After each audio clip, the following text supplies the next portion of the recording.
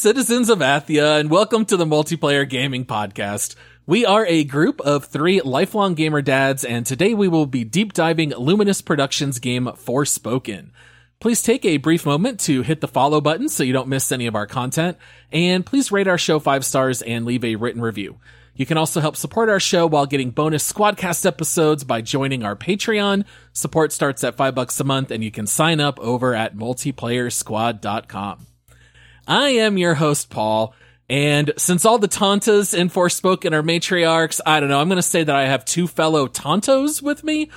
Coming up first, there's no one around, Josh. Did you do something to annoy them all? Oh, that's pretty fitting, Paul. Are you saying I'm the annoying one of this group? I'm saying I heard that 700 times in this game to make it stick in my head. So, yeah, thought I'd pull out that voice line. All right, and then joining Josh and me, he's busy weaving enchantments by painting his fingernails with his own blood. It's Michael. Oh man, the incredible crimson nails. Like everyone's like, how'd you nail the color? It's my own body's secret. Oh, goodness gracious. All right. Well, before jumping into today's deep dive, we have just a little bit of housekeeping.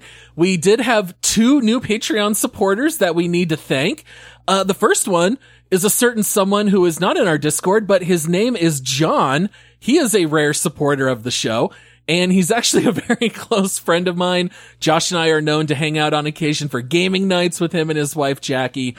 And I did just want to throw out there that he actually does host an NBA podcast. So if any of you are basketball fans, his podcast is called JNR, just those 3 letters, JNR Basketball Podcast. And we also had an Epic supporter sign up as well, who goes by the name Connor James. So thank you so much to both of you for signing up on Patreon. You are the true heroes of Athia. If you put them together too, like in that order, it's John Connor, James. There you go. John Connor, James.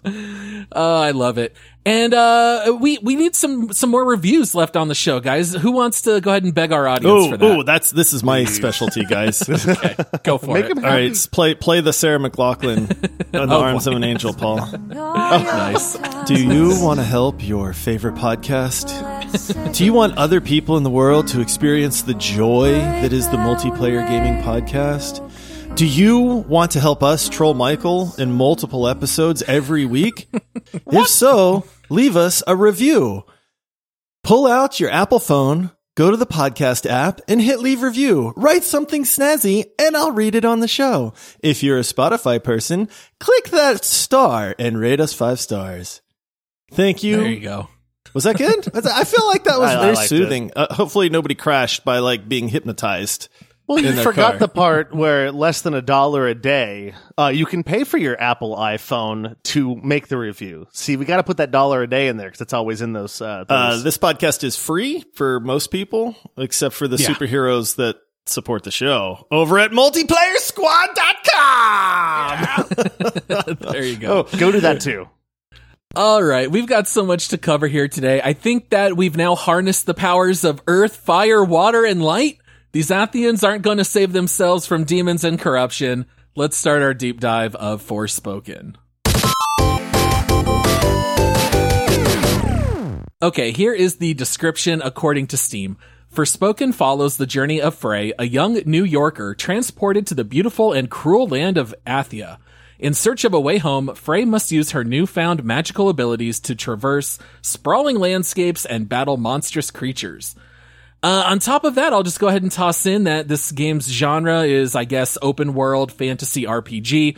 There is a very heavy focus on story. I think this game was kind of aspiring to be somewhere in the likes of Dragon Age Inquisition, maybe The Witcher, big map, lots of collectibles, gear to craft, things of that nature. I will say this game did prove to be pretty divisive upon release. And I think this is probably going to be a pretty lively episode because I think most people have very strong opinions about Forspoken. Do you guys think that's fair? They're about to hear them, Paul. Yeah, I think both. Strap in, people. Strap in. We got a lot to say.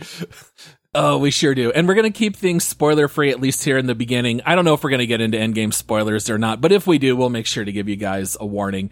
So whenever we cover a game like this that's story forward, Michael, I always toss it to you. Why don't you tell us a little bit about Frey in the beginning of this story? How does she end up going from New York to Athia? Yeah, so Frey is a 21-year-old from the greatest place on earth, which is New York City, right? She's got a rough past. She grew up in foster care. She was found at the Holland Tunnel, so she's an orphan. Has some legal issues, just a very checkered past. She's got some stuff in her past that she's trying to get through. But she leaves court, gets mugged. It's actually her fault because she stole the car and forgot to give the money or didn't give the money to the guy that told her to steal the car. She gets home, her house gets set on fire, a whole bunch of bad things happen, and then she comes across this abandoned store. And there's this bracer thing in there, and somehow this van brace gets fused to her arm, and she gets vooshed. I'll say it again. Whoosh. Yeah, she gets vooshed away to a faraway land. And ultimately, the van brace becomes her companion, and it teaches her about this new world that she's been teleported to called Athia. And she ends up becoming entangled in the saving of the world of Athia. Even though she doesn't really want to help, she tries to find her way home, and the two goals kind of get linked together. And so her need to stop the spread of corruption, or what happened after what's called the break, basically parallels her path to find a way home, and she goes on adventures trying to do just that. Yeah. I guys, let's just get it out of the way now, okay? Oof. I think the character of Frey has really met with a lot of criticism from audiences. A lot of people have said that it's fair. Other people say, look, this is just because it's a female person of color that you don't like her. Let's just talk about her a little bit. Did you guys find Frey to be interesting as a character, and did you like playing as her? Do you know how something, like, it can be so bad? Do you know what I mean? That it's almost like you just stare at it. Like if I'm driving down the street and off out of the corner of my eye, I see a train just burst into flames, go flying off the tracks, explode into a ball of fire. It's going to draw my eye. I'm going to look at that and I'll be like, whoa, that was terrible. I just saw something incredibly terrible. And that is Frey, guys. That's Frey. Michael? Can you wait, Michael, turn this into like a plane crash analogy, and because then I'll have done the train, you'll have done the plane, and then Paul can do the automobiles. I was hoping you were going to say automobiles. Nice. I understand, like, when people have a chip on their shoulder because of things that have happened in their past. That being said, it is no excuse to be an absolutely insufferable human being, which is basically how I feel about Frey. So here's the thing is, like, I like her path in the game. I understand that, there's got to be a low point to start in some narratives so you can become something different. That being said, like, she literally only even accepts the main mission in the game because it benefits her. She is downright rude to almost every single person or item that she meets. Example, Cuff, who is just as confused about being fused to her as she is, but tries to help her, and she's rude to him on every occasion. And so I kept waiting for something to change, and we won't get into spoiler territory yet, but anyways, I just don't understand why, like, even good people, like even people trying to help her, are met with just rudeness. There's no other way to say it. She's rude. Oh, she's incredibly rude, and they intentionally make the character as annoying as possible. And to be clear, I'm not talking about the voice acting work. I think the voice acting work is just fine. She did a great job. I'm talking about the written character. Guys, if you put a marker on the map and start running toward it, they literally wrote for her to go, "Are we there yet?" And she literally says it like that. Like, they made her annoying on purpose. She opens treasure chests and goes, eh. And then Cuff is like, oh, let's not be too selfish now. Like, at every corner, I feel like they tried to make her as insufferable as possible. I mean, even I noticed the very first time I fell off a cliff and I landed, and Cuff was like, oh, are you okay? And she goes, what do you think, genius? Like, who wants to play as this kind of character? Nobody. I get what they were going for. I joke around about the train wreck, but I'll be serious for a moment here too, because I think I get what they were going for. They were going for, this girl led an incredibly hard life. She's alone. You know, she's struggling. The weight of the world has basically beaten her down. And now she gets, you know, through mystical circumstances, she's thrust into a completely different world. She has to figure out what the heck is going on. There's people that all of a sudden are counting on her and saying, we need your help. And she's going, look, I can't even get my own life together. Like, how am I supposed to help you guys? The problem with that is that they never let up on it. If you want to be angsty and grumpy and stuff like that for the first 30, 40 minutes of the game, and then you get to this magical world where it's like, whoa, this is incredible, guys. Like, my life's finally turned around. Like, fine. We've seen transitions in characters in multiple games, but the problem that this one is that they went with it.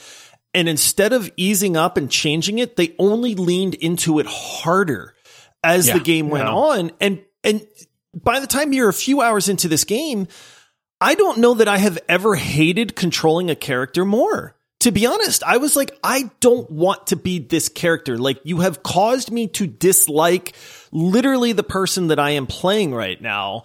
And it leaves a bad taste very early in the game. And it's like, for me, at least, you're never able to actually overcome that. Well, and I think that on top of that, what really got me is that I understand that, like, you know, there's one part when she's being nice to a little girl and she hammers in the fact that, hey, you know, you've got to look out for yourself. And I totally understand perspective. Like, everyone's lives and where they've gone has gotten to this point, and you are right to have your perspective and your beliefs. But at the same point, the people that she's being downright nasty to have also lived horrible, miserable, terrible lives. It's not like she's going against, something that is completely polar opposite. These people are refugees from their homes who have been brought to this terrible place. Like, let up a little bit when you kind of understand that. Yeah. I'll even take things a step further. I don't think she's just one of the most annoying protagonists in gaming.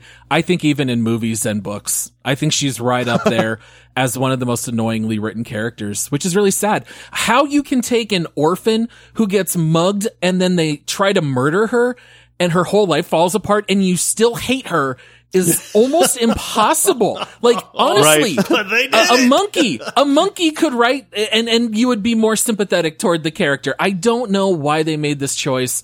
Whatever. We gotta move on. All right. Frey sucks. Next topic. Let's talk about combat, because the story in this game drove me nuts. You're not going to hear me say a single good thing about story, but let's talk a little bit about the combat, because I do think the combat worked quite a bit better. Josh, do you want to kind of break down in general how it works? I do, because the combat, spoiler right here, the combat is where this game shines. If anybody knows anything about Forspoken, if you've read any sort of snippet on the internet, the combat is the part that, generally speaking, people tend to enjoy in this game. And they did a good job. Honestly, this has got a pretty darn fleshed out combat system, which caught me off guard, because after the initial part of the game where you wind up hating Frey, and it just gets worse. Like, you kind of go, man, I really hope that this game has something redeeming about it. And it does, because the combat is a lot of fun. So basically, Frey is a magic user. She winds up getting these spells.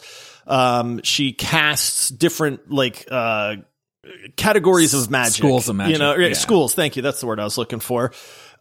She starts off with her purple magic, which is like innate to her. It's basically earth. So you are an earth caster. Not green, pink. Yeah. Keep going. So, but basically the way the combat works is it is fast paced. It is action oriented. You move around the battlefield. You lock onto your targets. You cast spells at them. You have a wide array of offensive spells. And then you get some support spells that are on cooldowns and timers and things like that. As far as your offensive magic goes, you can use that as much as you want. And I thought that was actually kind of a neat thing that they did there, to where it's like, hey, do you like this spell like offensively, or do you like this spell offensively in the earth magic pool? Well, you can use them to your heart's content. There's nothing that's limiting that. If your support spells, which are a little bit more, effective in combat, those are on cooldowns and you can't use them all the time. And the ult is on cooldown as well. Right. You do build up an ult. I'll be honest, I found the ults a little lackluster. These are not like ults in like Overwatch where they make a vast difference. These are kind of like, they're a little bit flashier and okay, maybe they do a little bit more damage. But I will say that in regards to the combat in this game, it was the shining part of the game for me. I like the fact that all of the magic had skill trees.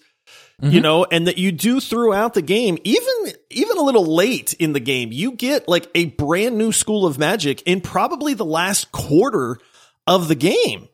Probably. And I went like, I mean, yeah, like maybe even later. And honestly, I kind of went, I really liked that school of magic. I don't want to spoil things for people, but I really liked that one. It actually wound up being my favorite. And then I went, dude, why did you wait so long to give me this? So, I mean, that's the combat system in a nutshell. I don't know how deep you want to get, Paul.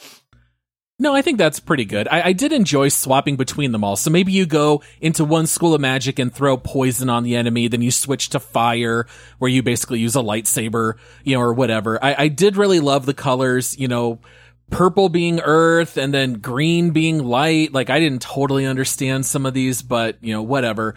I will say that the game at times did almost feel a little button mashy. The combat I found to be very easy in this game. It was easy. Mm-hmm. Some of the boss fights are tough, but in the open world, I was actually a little surprised at how easy the combat is. The only other thing I'd throw in is that enemies are resistant or vulnerable to certain forms of magic. So sometimes you have to like scan them and, Cuff will tell you what they're more vulnerable to. So the game does encourage you to swap out your forms of magic as you play. And it's easy to swap too, which I like. You can just use, like on my controller I played on a PS5, you can just use left or right on the D-pad and you go in between. I found myself quite often using all of the ones that we had available. One to just use supports and so forth, because in my fire school I had these 2 minions that I'd summon and I'd send them out and they'd be fighting with me. I gotta be honest, on combat, this was such a uniquely different combat system. You don't see a lot of games where you're using combat, whereas left bumper and left trigger are like a completely separate thing. Normally it's like you go through X, square, triangle on a PlayStation or whatever it is on whatever remote you have, but you're using the triggers. Left side is going to be your support spells, right side is going to be your damage spells, and then you can easily switch between different spells as you go. I found it to be very, very seamless, very well fleshed out. It was probably some of the most fun I've really had with combat in a game in a very long time, partly because it was different. Second, because I think that I just got really good at it really early as far as just like using the parkour. Like recently I've been playing a lot of Horizon where you can't block, in Gears of War or God of War where I chose not to block, and so like I'm used to evading, and using the parkour evading just made it even better. So it was easy. I did have to turn the difficulty up a little bit so I would take damage, because I just wasn't taking any damage once I mastered the parkour. But it was a lot of fun. I really thought it was a breath of fresh air to see something different that actually worked. We see different a lot, but it doesn't work. I felt like for a new IP, the combat, the last game I can think of that felt this satisfying was Outriders, where it's fast paced and you're evading and you're using abilities that you don't always see in other games. So even having a fire tree, it's not just fireball, fire blast, pyro ball. Like they're actually giving you pretty inventive spells to use. And I really appreciated that. And the fact that the default setting is whenever you swap between schools of magic, it doesn't freeze the game, but it drastically slows down, but enemies are still coming at you. So it allows you to like swap quickly without falling behind in battle. So it's very fast paced and frenetic, which I really liked. And some of the bosses require that you keep swapping back and forth, which I really appreciated.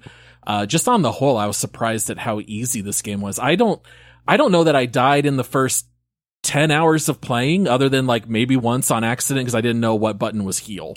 And that's about it. I died a couple times and that was it. I do remember one fight being somewhat difficult to where the enemies are shielded. The combat is the best part of this game. I will say personally, I liked some of the things that they did. There were other parts of the combat that just really didn't resonate a whole lot with me.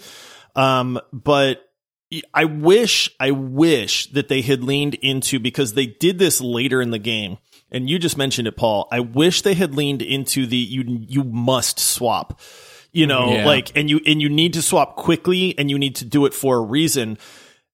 You touched on it as well, that some of the monsters are resistant. So you'll see it. Like, you know, if I'm using fire and I'm wailing away on something and it's like resistant, I can still kill it, is the thing. It's not immune. It's just taking less damage, but the combat's so easy that you could just kind of brute force your way through that if you wanted to. It's just going to take longer. Which honestly, I found myself doing more often than not. Because it was like, oh, I could switch and figure out which element it's weak to, but by the time I scan it and figure that out and then switch to that one and then start using it, I'm just going to brute force my way through this resistant monster anyway. And so I didn't do that naturally, but there are parts of the game that force it to where it's like, dude, you have to switch to the correct magic. And that to me was like the highlight of combat. And I think maybe it was a boss fight. I don't remember the exact part. I'm pretty sure it was one of the boss fights. I wish they had leaned into that from like the very beginning, because it is really neat to have all these different schools of magic. But in the open world and combat in general, you don't need to use like any of the variety. It's flavor at that point, which is like, I'm glad that happened, but I wish they had leaned into it, I guess. They give you all the tools, and in the end, all you need is a sledgehammer, to get through each wall. That's really all you need. Yeah, so let's talk a little bit about the opening chapters of the game. Oh boy, because I don't know how you guys felt. I know a little bit, Josh, because I couldn't help but DM Josh a little bit in the beginning of this game. They keep me blissfully ignorant, by the way. They'll talk back and forth, and they're just like, Michael's never going to know what we're talking about. He'll just be blissfully ignorant. Josh and I always play on day of release, and we know Michael's going to start 9 days later and play the whole game in one day. So, yeah. This game tries so hard to get in its own way that you never are able to take off in the plane. This game has 2 feet fully down on the gas and brakes equally. The game is throwing awesome combat and parkour at you. And you know what else they're giving you guys? I don't know that I'm exaggerating when I say this. I think you get 200 tutorial windows in probably the first 2.5 hours. Is that between the talking where you cannot move or do anything else while somebody's talking part? Right. So here's the thing about the first third of the game, and it continued later on in the game, but the first third was obviously like the most egregious about it, is that, like Josh just mentioned, I hate that you can't move when you're having a conversation in any way, and even 5 seconds after the conversation.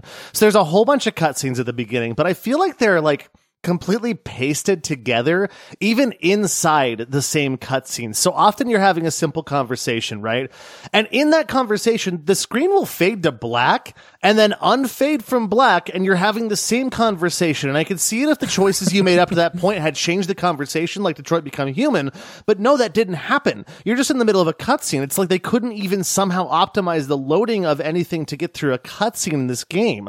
It also seemed like the voice acting was edited together very poorly. There was big delays in conversation, like responses. Someone would say something, and you've got a delay of like 2 seconds of silence, which you'll never hear come out of my mouth, ever. But you'll hear 2 seconds of silence, and then like the response comes. You're like, how is it so... It's annoying that there's so much of the tutorials and so much of the cutscenes and almost no combat at the beginning, but on top of that, like, you seem like you're clunking through this. Like, it's just not, it's like they said, we get combat. Let's make this game about combat.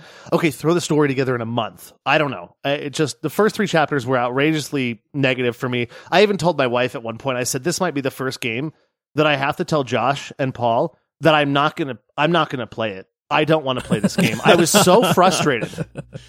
I will say, for me, the first 2 hours of this game. Now, this game, I mean, if you do every single thing in the open world, you probably get 30, maybe 40 hours out of this game. If you play a few of the side quests and then play the campaign, it's like 12 hours long. It's really not that long of a game.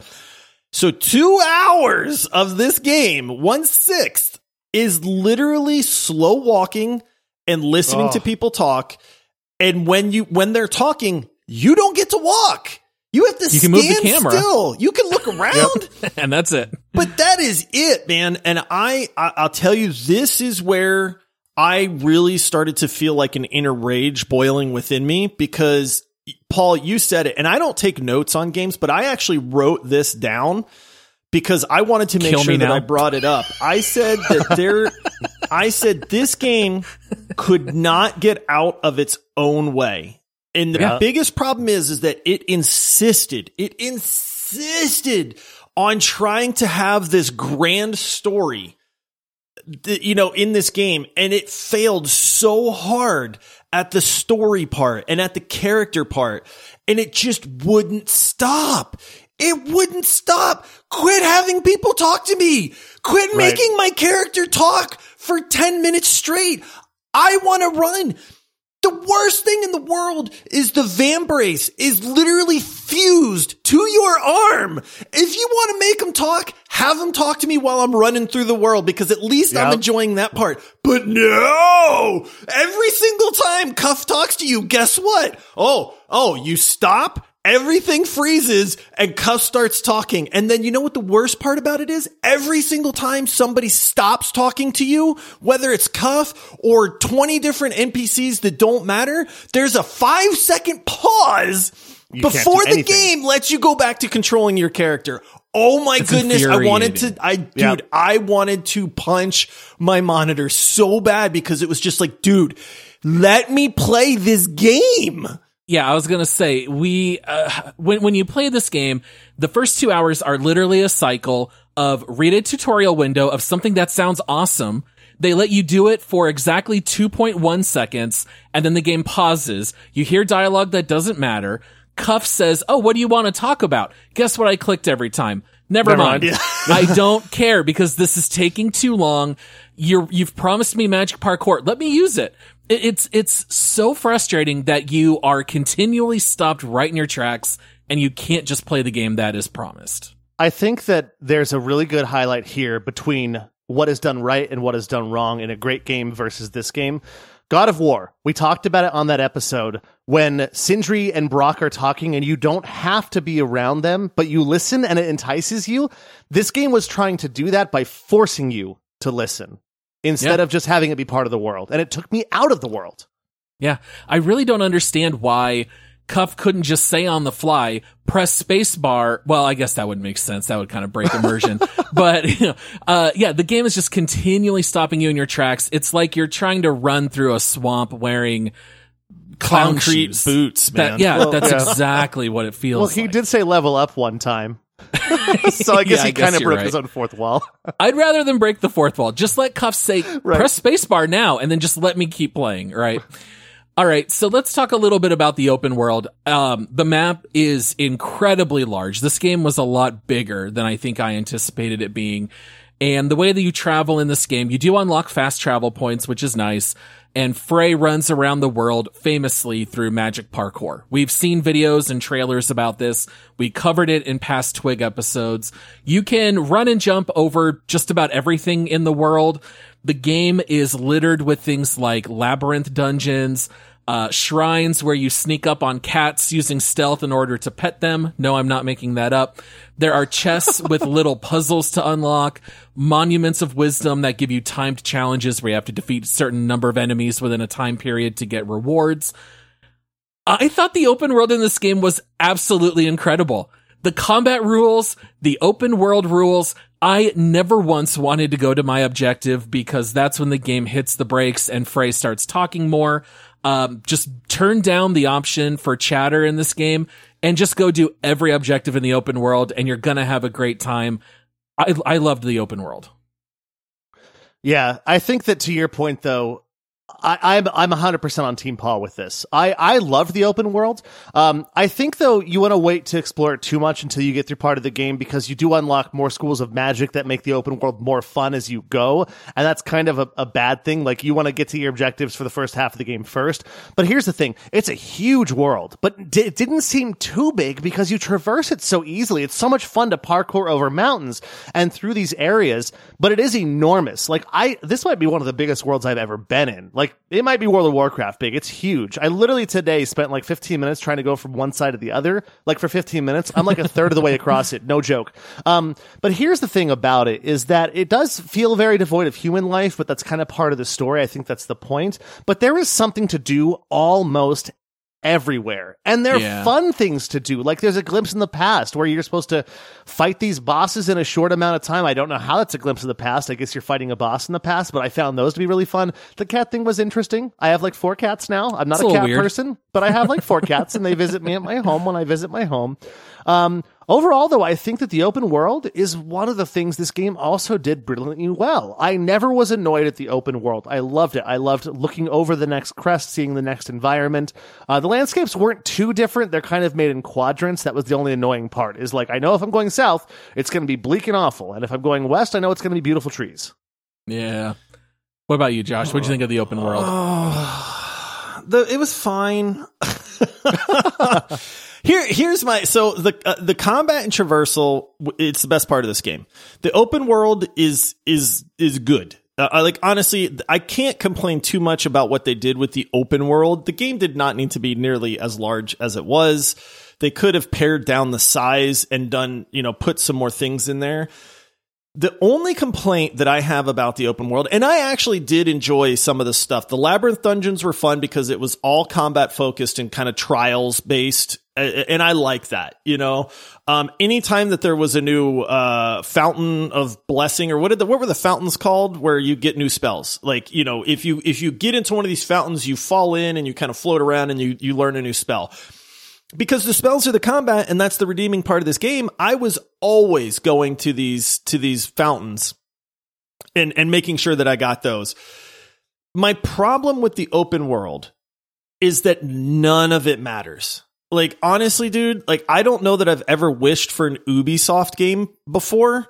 Because at least in an Ubisoft game, the stuff you do in the open world matters in some way. Whether you climb a stupid tower and it unveils part of the map, or you get an ally that helps you, or you unlock a new gun or something, you know what I mean? Or maybe it's just a car that you find and then now you're race tracking around a Far Cry game, something like that. But what I found in Forspoken's open world was that none of it mattered. It was just a distraction to the game.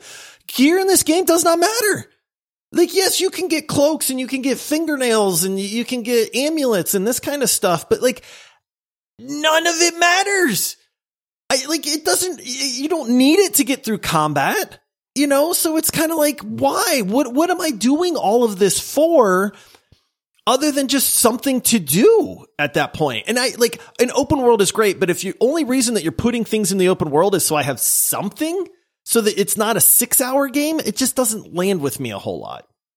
That's the one thing I was going to say, is there's not a lot of motivation to go do the open world stuff other than just for the fun of it, because the combat is neat. I enjoyed jumping and climbing over buildings to find that treasure chest, or I can have Cuff scan the landscape and I can see there's a chest there. How do I work my way around to parkour my way up there? That stuff I actually enjoyed. I didn't even need a lot of enticement to do it. Similarly with the crafting and stuff. This game is littered with so many mats that you'll never use and they don't really matter. Wait, I do have a question about that. I know we have to move on really quick, but I got thousands of materials. And I kept unlocking. Every time you'd get a new piece of gear or something, it would be you've unlocked the ability to craft +2 to something or whatever. Every single time I went to craft anything, I couldn't craft anything. Really? you can only ever upgrade your gear using these different things, but it's I'm not actually crafting new amulets. I'm not crafting gear. The only thing I could craft were health potions. And kind of like Elden Ring, where it's hey, you get more uses of your heal and your heal is stronger. Those are literally the only 3 things that were craftable in this game. The other side on the upgrade path was basically you go from 7 health to 8 health and you spent 10, daisies or something like that. Yeah, when you get you have the ability to craft this, I think it's just crafting one of the 3 slots you have on your necklace or your cloak that allows you to be hey, you get +2 this. Just now. Enchantments. Yeah. You're not crafting gear. This is honestly one of the lamest crafting systems I've ever seen in a game. Why even say you have crafting at that point? Well, and you look at the bonuses and they're not even that strong. It's +2 to purple magic, and it's oh great, that's pretty minor when it's at a certain level that's pretty high. All right, well, let's go ahead and take a short break here. We'll be right back with more Multiplayer Gaming Podcast. Okay, we are back. Let's talk a little bit about how this game worked from a technical perspective, because famously, and we did cover this, I think, on one of our This Week in Gaming episodes, this game had wildly high requirements to run on PC. Michael picked it up for PS5. Josh and I both played on PC. So I'm a little more curious with Josh, although I do want to know from you also, Michael. How did this game run for you, and what did you also think of the graphics? We did a Twig episode where we talked about the requirements, and we said, dude, if this game is another Callisto Protocol, I might be like Michael, where I just refuse to play it at that point. Like, honestly, I just built a new PC that is fairly top of the line at this point. And I was like, dude, I don't know that my PC is going to be able to run this game. I am happy to report this game ran fine. I don't know where their requirements came from, or maybe they just found a way to optimize it in the last week before they released it or something like that. But I found that a lot of the claims from people or the fears for performance issues in this game were gone. It ran fine for me. Honestly, I mean, maybe there was a hiccup or two or a frame rate drop or two, but I mean, I'm kind of used to that stuff. There was nothing so glaring in Forspoken that I went, this game sucks because of the technical aspects. So thankfully, none of that wound up being an issue for me. I guess my biggest thing is more of a question for you guys, because I mentioned it earlier where in the middle of a cutscene, all of a sudden, you're face to face with the character, fades to black for a second, unfades from black, and you're just doing the same thing. Was that a PS5 thing, or did you guys experience that as well? I don't remember that happening. That might be a console thing. Okay, so I'm wondering if it was a console thing. Maybe. Because it was literally like getting through a cutscene was like pulling my teeth. I'm like, why are they having these that's just the game, Michael. in between? Right, and the game's trying to pull. The thing with the fade to black is the game takes away your ability to move. So they want to take away your ability to see also. That's it. You can't see. Sure. Also, I did notice though, when it did actually fade to black or fade to white, it was like 10 seconds of waiting before something would happen. I thought the graphics ran fine. I more have complaints about the graphics in the game. Like, the game looked great. Oh, really? Yeah, so here's my problem. And it's not a fault of this game. It's a fault of where we're going with technology. Having played games where there's motion capture now, it is now very difficult for me to watch people talk when it's not motion captured. God of War, Horizon, facial animations, expressions. If it wasn't a cutscene and Frey was talking, there was zero expression on her face. It was just a mouth moving like a Muppet. And that kind of takes me out of it now, because now we're moving in the direction where these $70 AAA games, which I'm sorry, this game is not a AAA $70 game. Oh, hold on, it is. They do spend money on things like motion capture and stuff. And so it was just kind of weird for me. I also noticed that sometimes if it was a background character, like, their mouth wouldn't move at all, but words were coming from their closed mouth, which might have been just a console thing, but there was some issues with that. But overall, the graphics I thought looked great. It looked fine. It's just weird for me to get past, Muppet mouth now, which I'll probably look for in every game now that I've been spoiled. Oh, that's funny. See, I guess I just never moved the camera during open world, so I was always staring at the back of Frey's head, so that never bothered me. I don't have quite as beefy of a PC as Josh, but I do have a 2080 Ti, so it's well above average, for your average PC gamer. And for the most part, the game ran okay. It wanted to run things on high, and I did that, and almost always I was getting 40 frames a second or higher. Although during the final boss fight, which I won't go into spoilers, but there are 3 phases, and during the second phase, there's a lot of stuff flying in the air, and mine was running at 9 to 11 frames per second during those cutscenes. But other than a couple moments like that, it actually ran rather okay. And I really loved the, for lack of a better word, level design, because each of the different biomes are able to look so drastically different because it's a fantasy setting. It's almost like Star Wars. If you want to make a Tatooine desert land, you can do it. If you want to make whatever the jungle area is called in Return of the Jedi, then you can go ahead and do that. So there's like one biome in this game where you look up in the sky, and the sky is pink and purple, and there's green shimmers everywhere. And I was like, this is really cool, because they're able to just do whatever they want. I thought that they were very artistic in how they created the biomes. I actually liked that quite a bit. I thought it was a very beautiful world to look at, and I really appreciated the design in that sense. So it passed the Paul color test. Yeah. This game's gorgeous. Lots of colors. The whole spectrum. We need to start a new, like, it doesn't have to be a segment, but literally just a rating. What's the Paul color rating on this? Is it 1 paint can, 2 paint cans, or 5 paint cans? Oh, there you go. This one gets 5 paint cans from Paul, there you go. For sure. You heard it first, guys. All right. So, we don't need to spend too much time on this, but I just want to point out the fact that I felt like this game was incredibly uneven. You can almost split the game into thirds. I would say out of a 12-hour game, the first 4 hours are basically like an extended tutorial. This game takes forever to teach you how it runs. The middle third, I felt like, is when the game shines its best, when you have a few of your schools of magic already and you're getting stuff done in the open world. But in particular, I want to call out Chapter 11 without going into details. Holy exposition dump, guys. This is about 2 straight hours of running 8 seconds to your next marker, and you stand still while listening to narration, filling in the gaps on the story. And I want to say it does that for about 2 hours.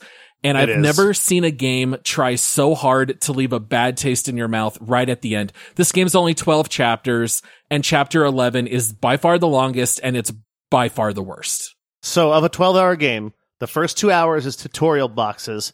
Mm-hmm. The almost last 2 hours before the end of the game is exposition dump. So really, you're only playing the game for 8 hours. In the middle. Yeah. Yeah, in the middle. Might I add that the last third of the game is actually only 2 chapters. And that's literally 4 hours of work in 2 chapters. So buckle up. I felt this too. The beginning of the game was really lame. The last 2 hours plus of this game were really lame. The middle of this game was fine. Honestly, I don't know how they could not just manage to keep a consistent pacing throughout the game, but they could not do that at all. So, if you think a hamburger needs a bun, then this game may not be for you. If you're fine with just the meat patty in the middle, then chow down, man. A keto burger. I found myself literally trying to see if I could read the subtitles faster than I could click the skip lines button. It doesn't matter. Because I was literally just mashing. You're going to be locked out of going anywhere anyway. It still took me 2 hours. It didn't save me much time. All right, so we are actually introducing a brand new segment here. I like this one. This one's going to be fun. This is just going to be our segment called Hot Takes. Ready or not, that's hot. Yes. All right, so each one of us has brought one hot take to share. Maybe we're kind of over-exaggerating. Maybe we really believe this. Who knows? This is our time to shine, and we're going to bring our hot takes. Who wants to go first? Ooh, me. You do, Josh? Yeah, all right. I don't want take one it of you away. guys to steal my hot take on this. Oh, don't steal my hot take. Everybody talks about how awesome the parkour in this game is, and I did not enjoy the parkour in this game. That's not my hot take. I found it to be buggy. I found it to be frustrating. I found it to be like, this is supposed to be the pepperoni on the pizza. Like, this is the flavor for this game, is this parkour. And half the time I was accidentally jumping off of a wall, when I'm trying to just dash through a doorway. It gives you abilities to like multi-jump up cliffs, but then it didn't work half the time because my character would just kick off the cliff and then fall back down to the ground. You unlock these new parkour abilities that are supposed to be awesome and amazing. And it's like, no, the only ability I need is the one that gets me to my objective the fastest, because you made a world that is so large that even running through it has become a chore at that point. Like, I'm not saying that the parkour is bad. I'm saying that what I hear from most people is that they enjoyed the parkour in this game. And I found that I did not enjoy it. Give me Anthem where I can fly around. This girl's got magic. You telling me she can't fly? Come on, man. She can waterboard on rivers, sail on rivers. Who cares? Yeah, let us do that in the air. Yeah, I did not care. That's my hot take, is I could care less about the stupid parkour in this game. I know it was supposed to be like the crowning achievement of it, but I found it to be super lackluster. I think we can work on the wording for a hot take. You need to just come in and say the magic parkour sucks. Yeah. There you go. And it's All the right. worst part of the there game. you go. That's, it sucks, that's your and it's hot buggy, take. and I got frustrated by it. There's your hot take. Just put All that right. at the beginning. What about you, Michael? What's your hot take? This is the only game that I think I've ever played where the game actually starts and is significantly better after the game is over. Like, what I mean by Because this... you don't have to play it anymore? No. I actually found myself playing it today. Like, I'm playing it, and I finished the story yesterday. The reason why is because it takes so long. You don't get your fourth magic tree until the end of the first game. Literally, you get to use it on the boss fight, and that's about it. Like a couple of small bosses before. Also small one of the fights best before magic that. trees in the game. It's also one of the best magic trees. Now, after the game is over, there is 2 after credit scenes in this game. And the very last one explains why you are able to go back out into the open world and still fight things in Athia with cuff on your wrist. And when you go out, the monsters are harder. They actually now you have to do more of that switching between the different magic trees because the resistant is stronger. Like you're hitting them for 1s and 2s as opposed to hitting for 3s and 7s and 30s. And I found now I want to go explore this world because I'm not being held back by this janky story that won't let me progress like I want to. And I'm having a lot of fun going and finding new things in this world. Like I literally said today, I'm trying to go as far as I can. It's a huge world. I want to see if it changes when I go 2.6 miles that way, which I did set a pin that was 2.6 miles away. And it took me like 15 minutes to not get there. But the whole thing is like, on my way there, the reason I didn't get there quickly is because I want to stop and kill everything on the way because I did have fun with the parkour and I had a great time with the fighting.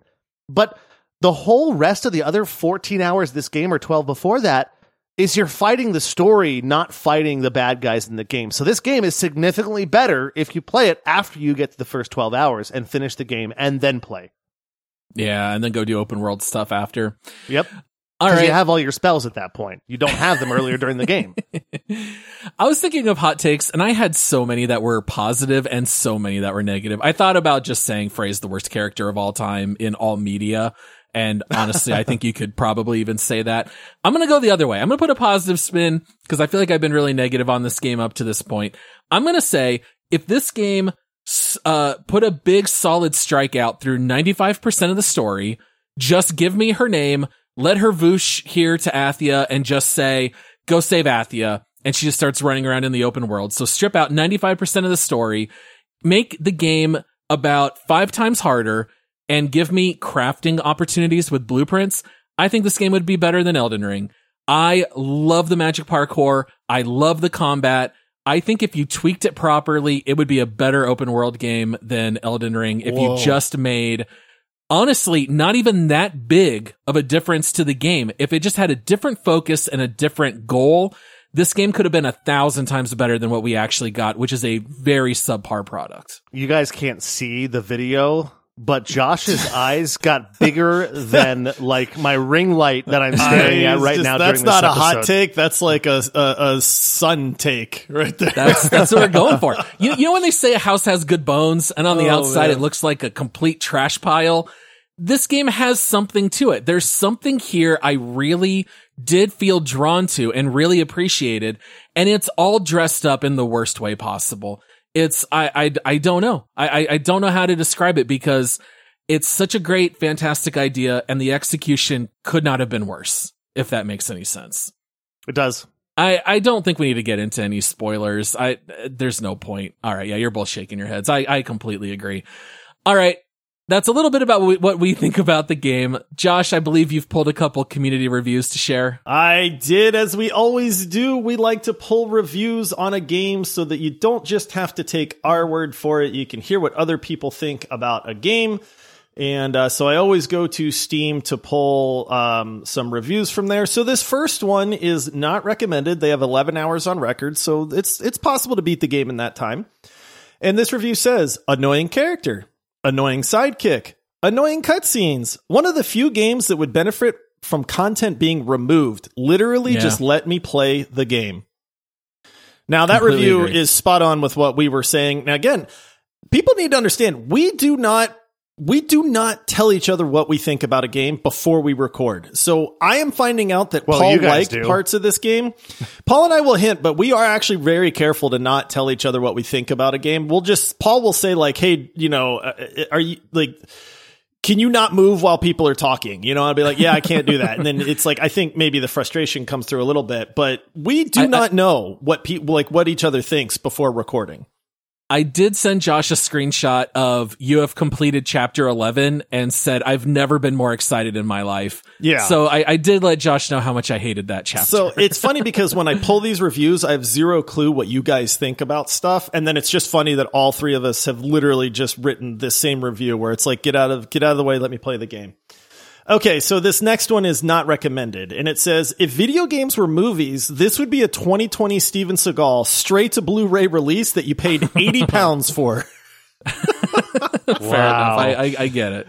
All right. Okay, this next one, I had to pull this one because this is actually a decent review here. So this one is not recommended and 10.5 hours on record. And it says, are you serious? Every aspect of this game is trash. What did you make this... Or what? Did you make this in 2005 and just released it now? What a waste of money. The graphics suck. The open world sucks and it's empty. The AI is so cringe that it looks like a toddler did the animations in the cutscenes. The story is so slow and unbearable. The stupid game tutorial is 2 hours, which makes it impossible to return. The conversations with Cuff are unbearable. And why does she have to stand there and do nothing while they talk? The decisions she makes are pathetic and cheap. The story is cringe and is so bad. The delay in the cutscenes is way too awkward and way too long. There is no flow in the conversations.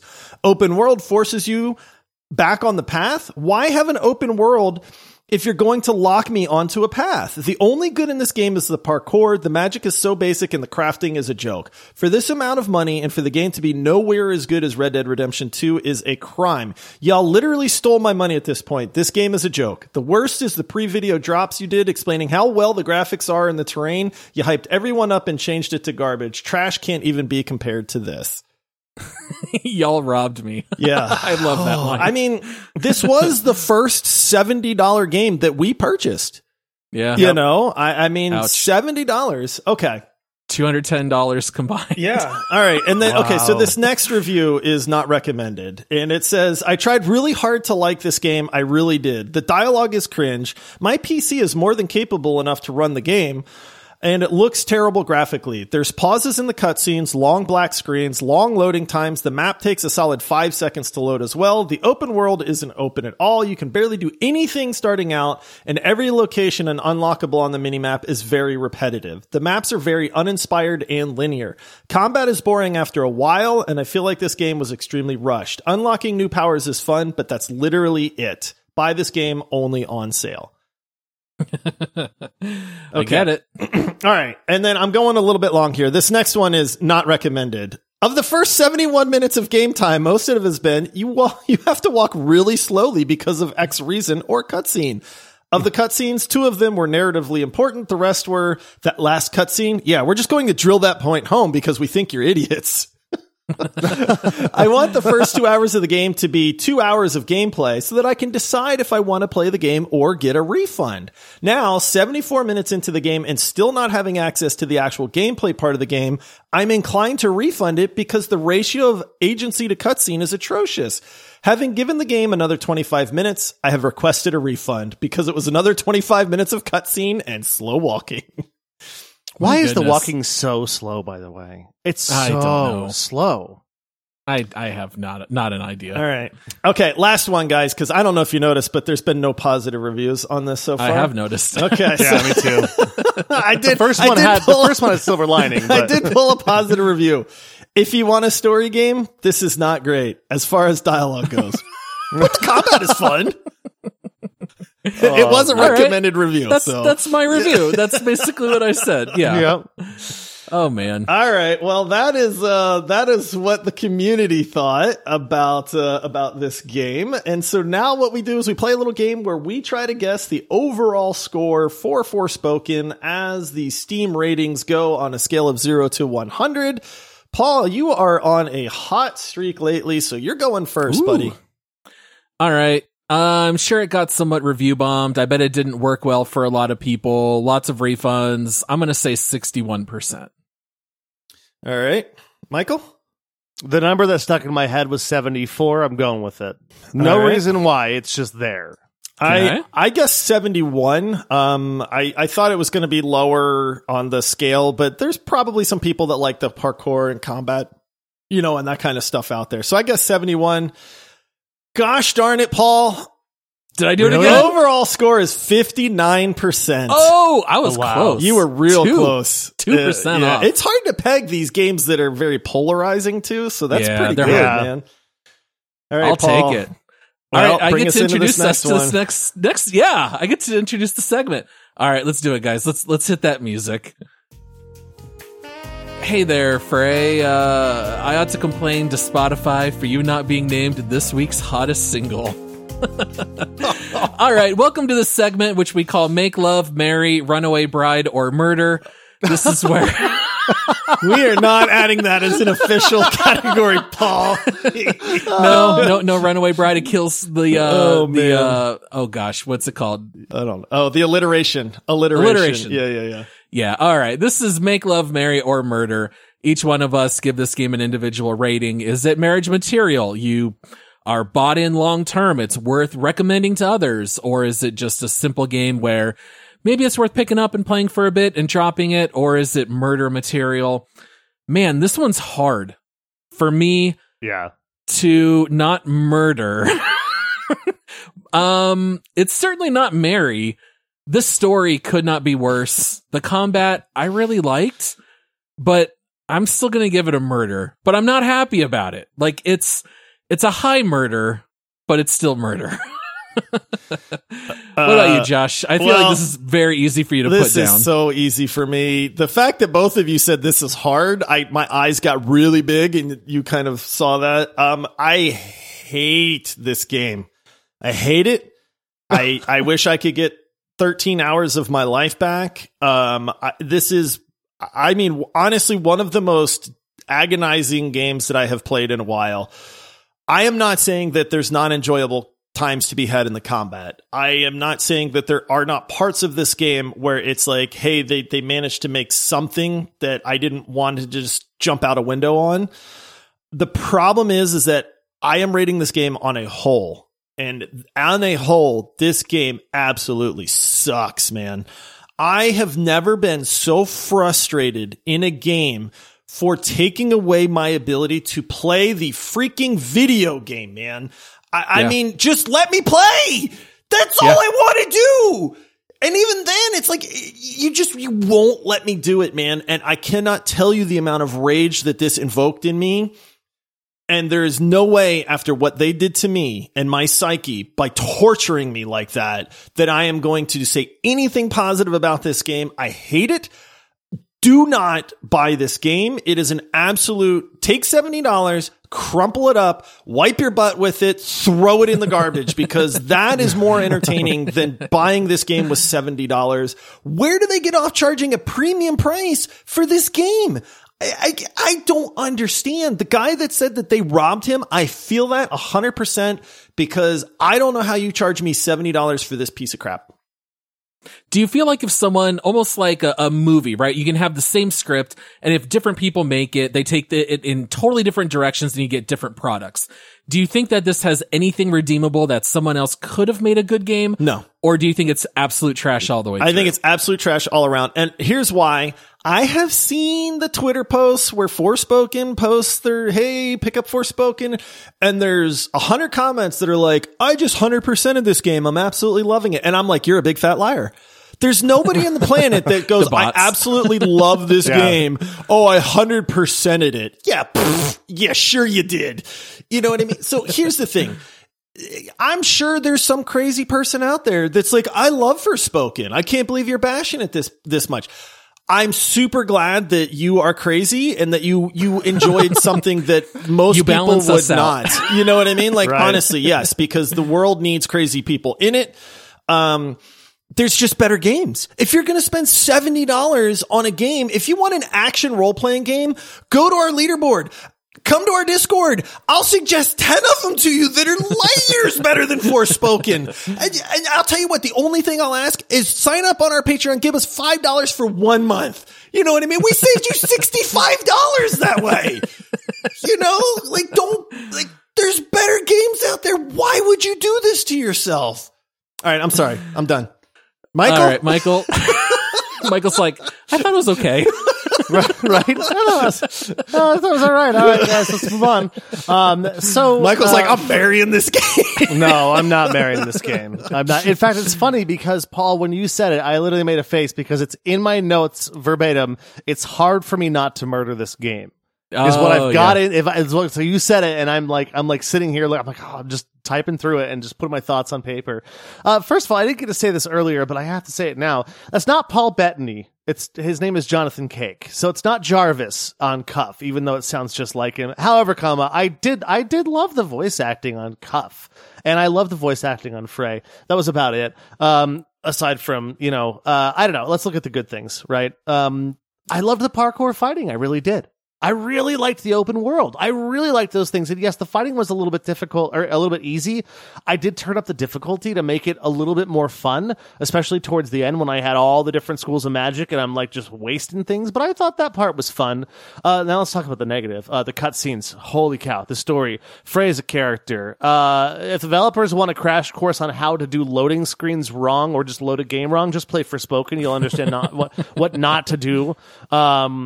It's hard for me not to murder this game, and unlike you guys, I am not murdering this game.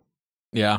I am making love to this game. The reason why, and I'm sure it'll get old fast for me, I'm really having a good time out there just messing around in the open world. After the game is done, I've got all my schools of magic. I'm just having fun laying waste to all these different things with my difficulty setting turned way up.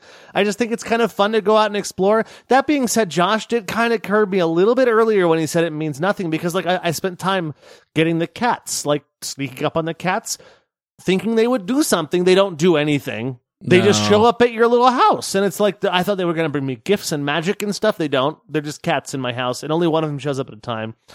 That being said, I think the combat was so refreshing to me. I really had fun with it. I know you guys did not feel the same way. Maybe I'm just bad at video games, so easier combat is better for me. But I mean, like I said, I turned the difficulty up to make it harder. I kind of had enough fun with the combat to where I might just want to every once in a while hop in and just mess around in that open world, fighting the little mini bosses. So it's make love, albeit a very low make love. Very low. Like on the teetering murder side, because the frustrating stuff was unbearably frustrating. Michael, yeah. I'm not upset. I'm just disappointed. I understand, Michael. I feel you. I will say one last thing that we didn't mention. Side quests in this game are called detours, which was very funny to me that they even seem to understand that there's no point in doing them. The stupid little kids in town are like, we've never left the city. Can you go take pictures for us? And I was like, sure. And I thought, certainly this is at least going to be like one redeeming moment in this game where they give me a good reward or the kids are really excited. You just show them your phone and they're like, oh, neat. And then the game says you've unlocked monochrome filter when you take pictures. Yep. And that's it. So like now I can just take pictures with a filter. Like this game they went so wrong in Not so only many that, ways. Paul, but you can take pictures taking away one of the things that you liked about the game the most, which is the color. Yeah, that is true. And making it monochrome. All right. Well, let's go ahead and head into our last segment. We are going to go to our leaderboard and see where this game stacks up.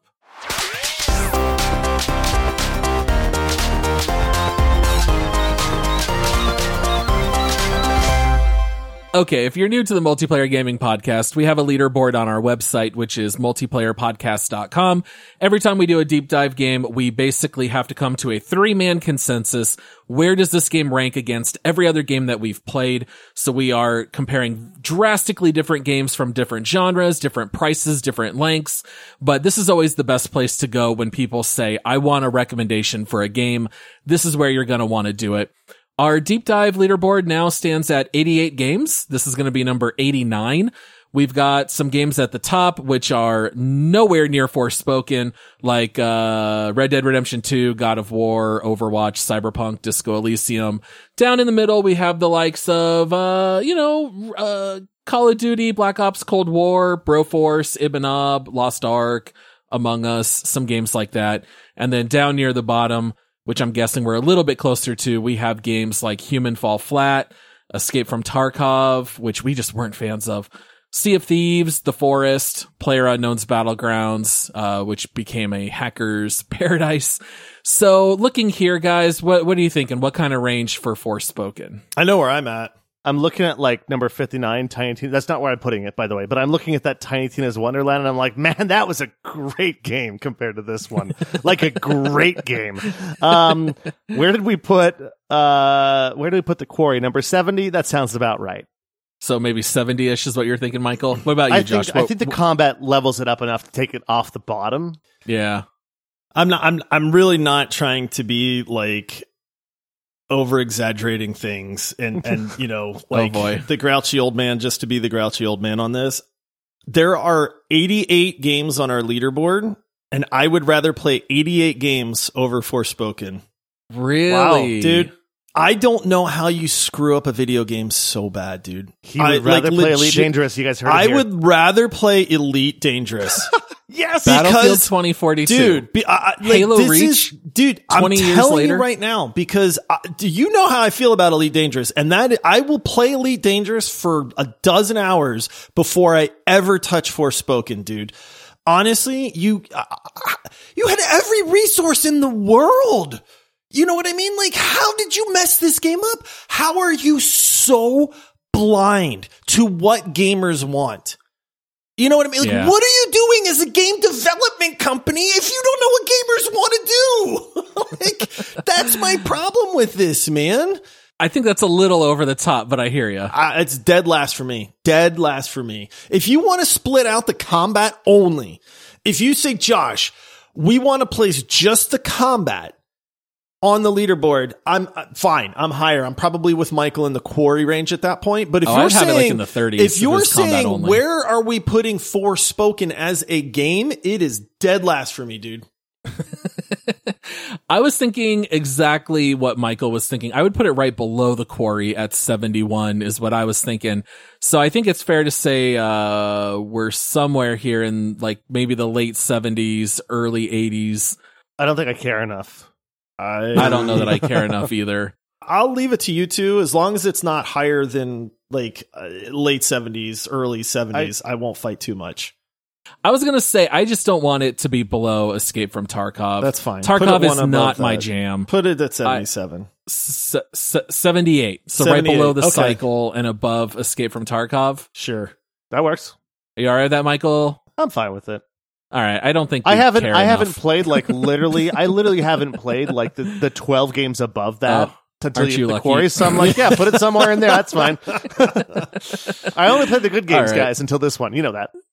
Fair enough. All right. We will lock it in number 79 out of 89. That's pretty low, Josh. We That's have it in fine. the bottom 10 right there. So that gives it credit yeah. for having at least like one moderately fun thing in a video game.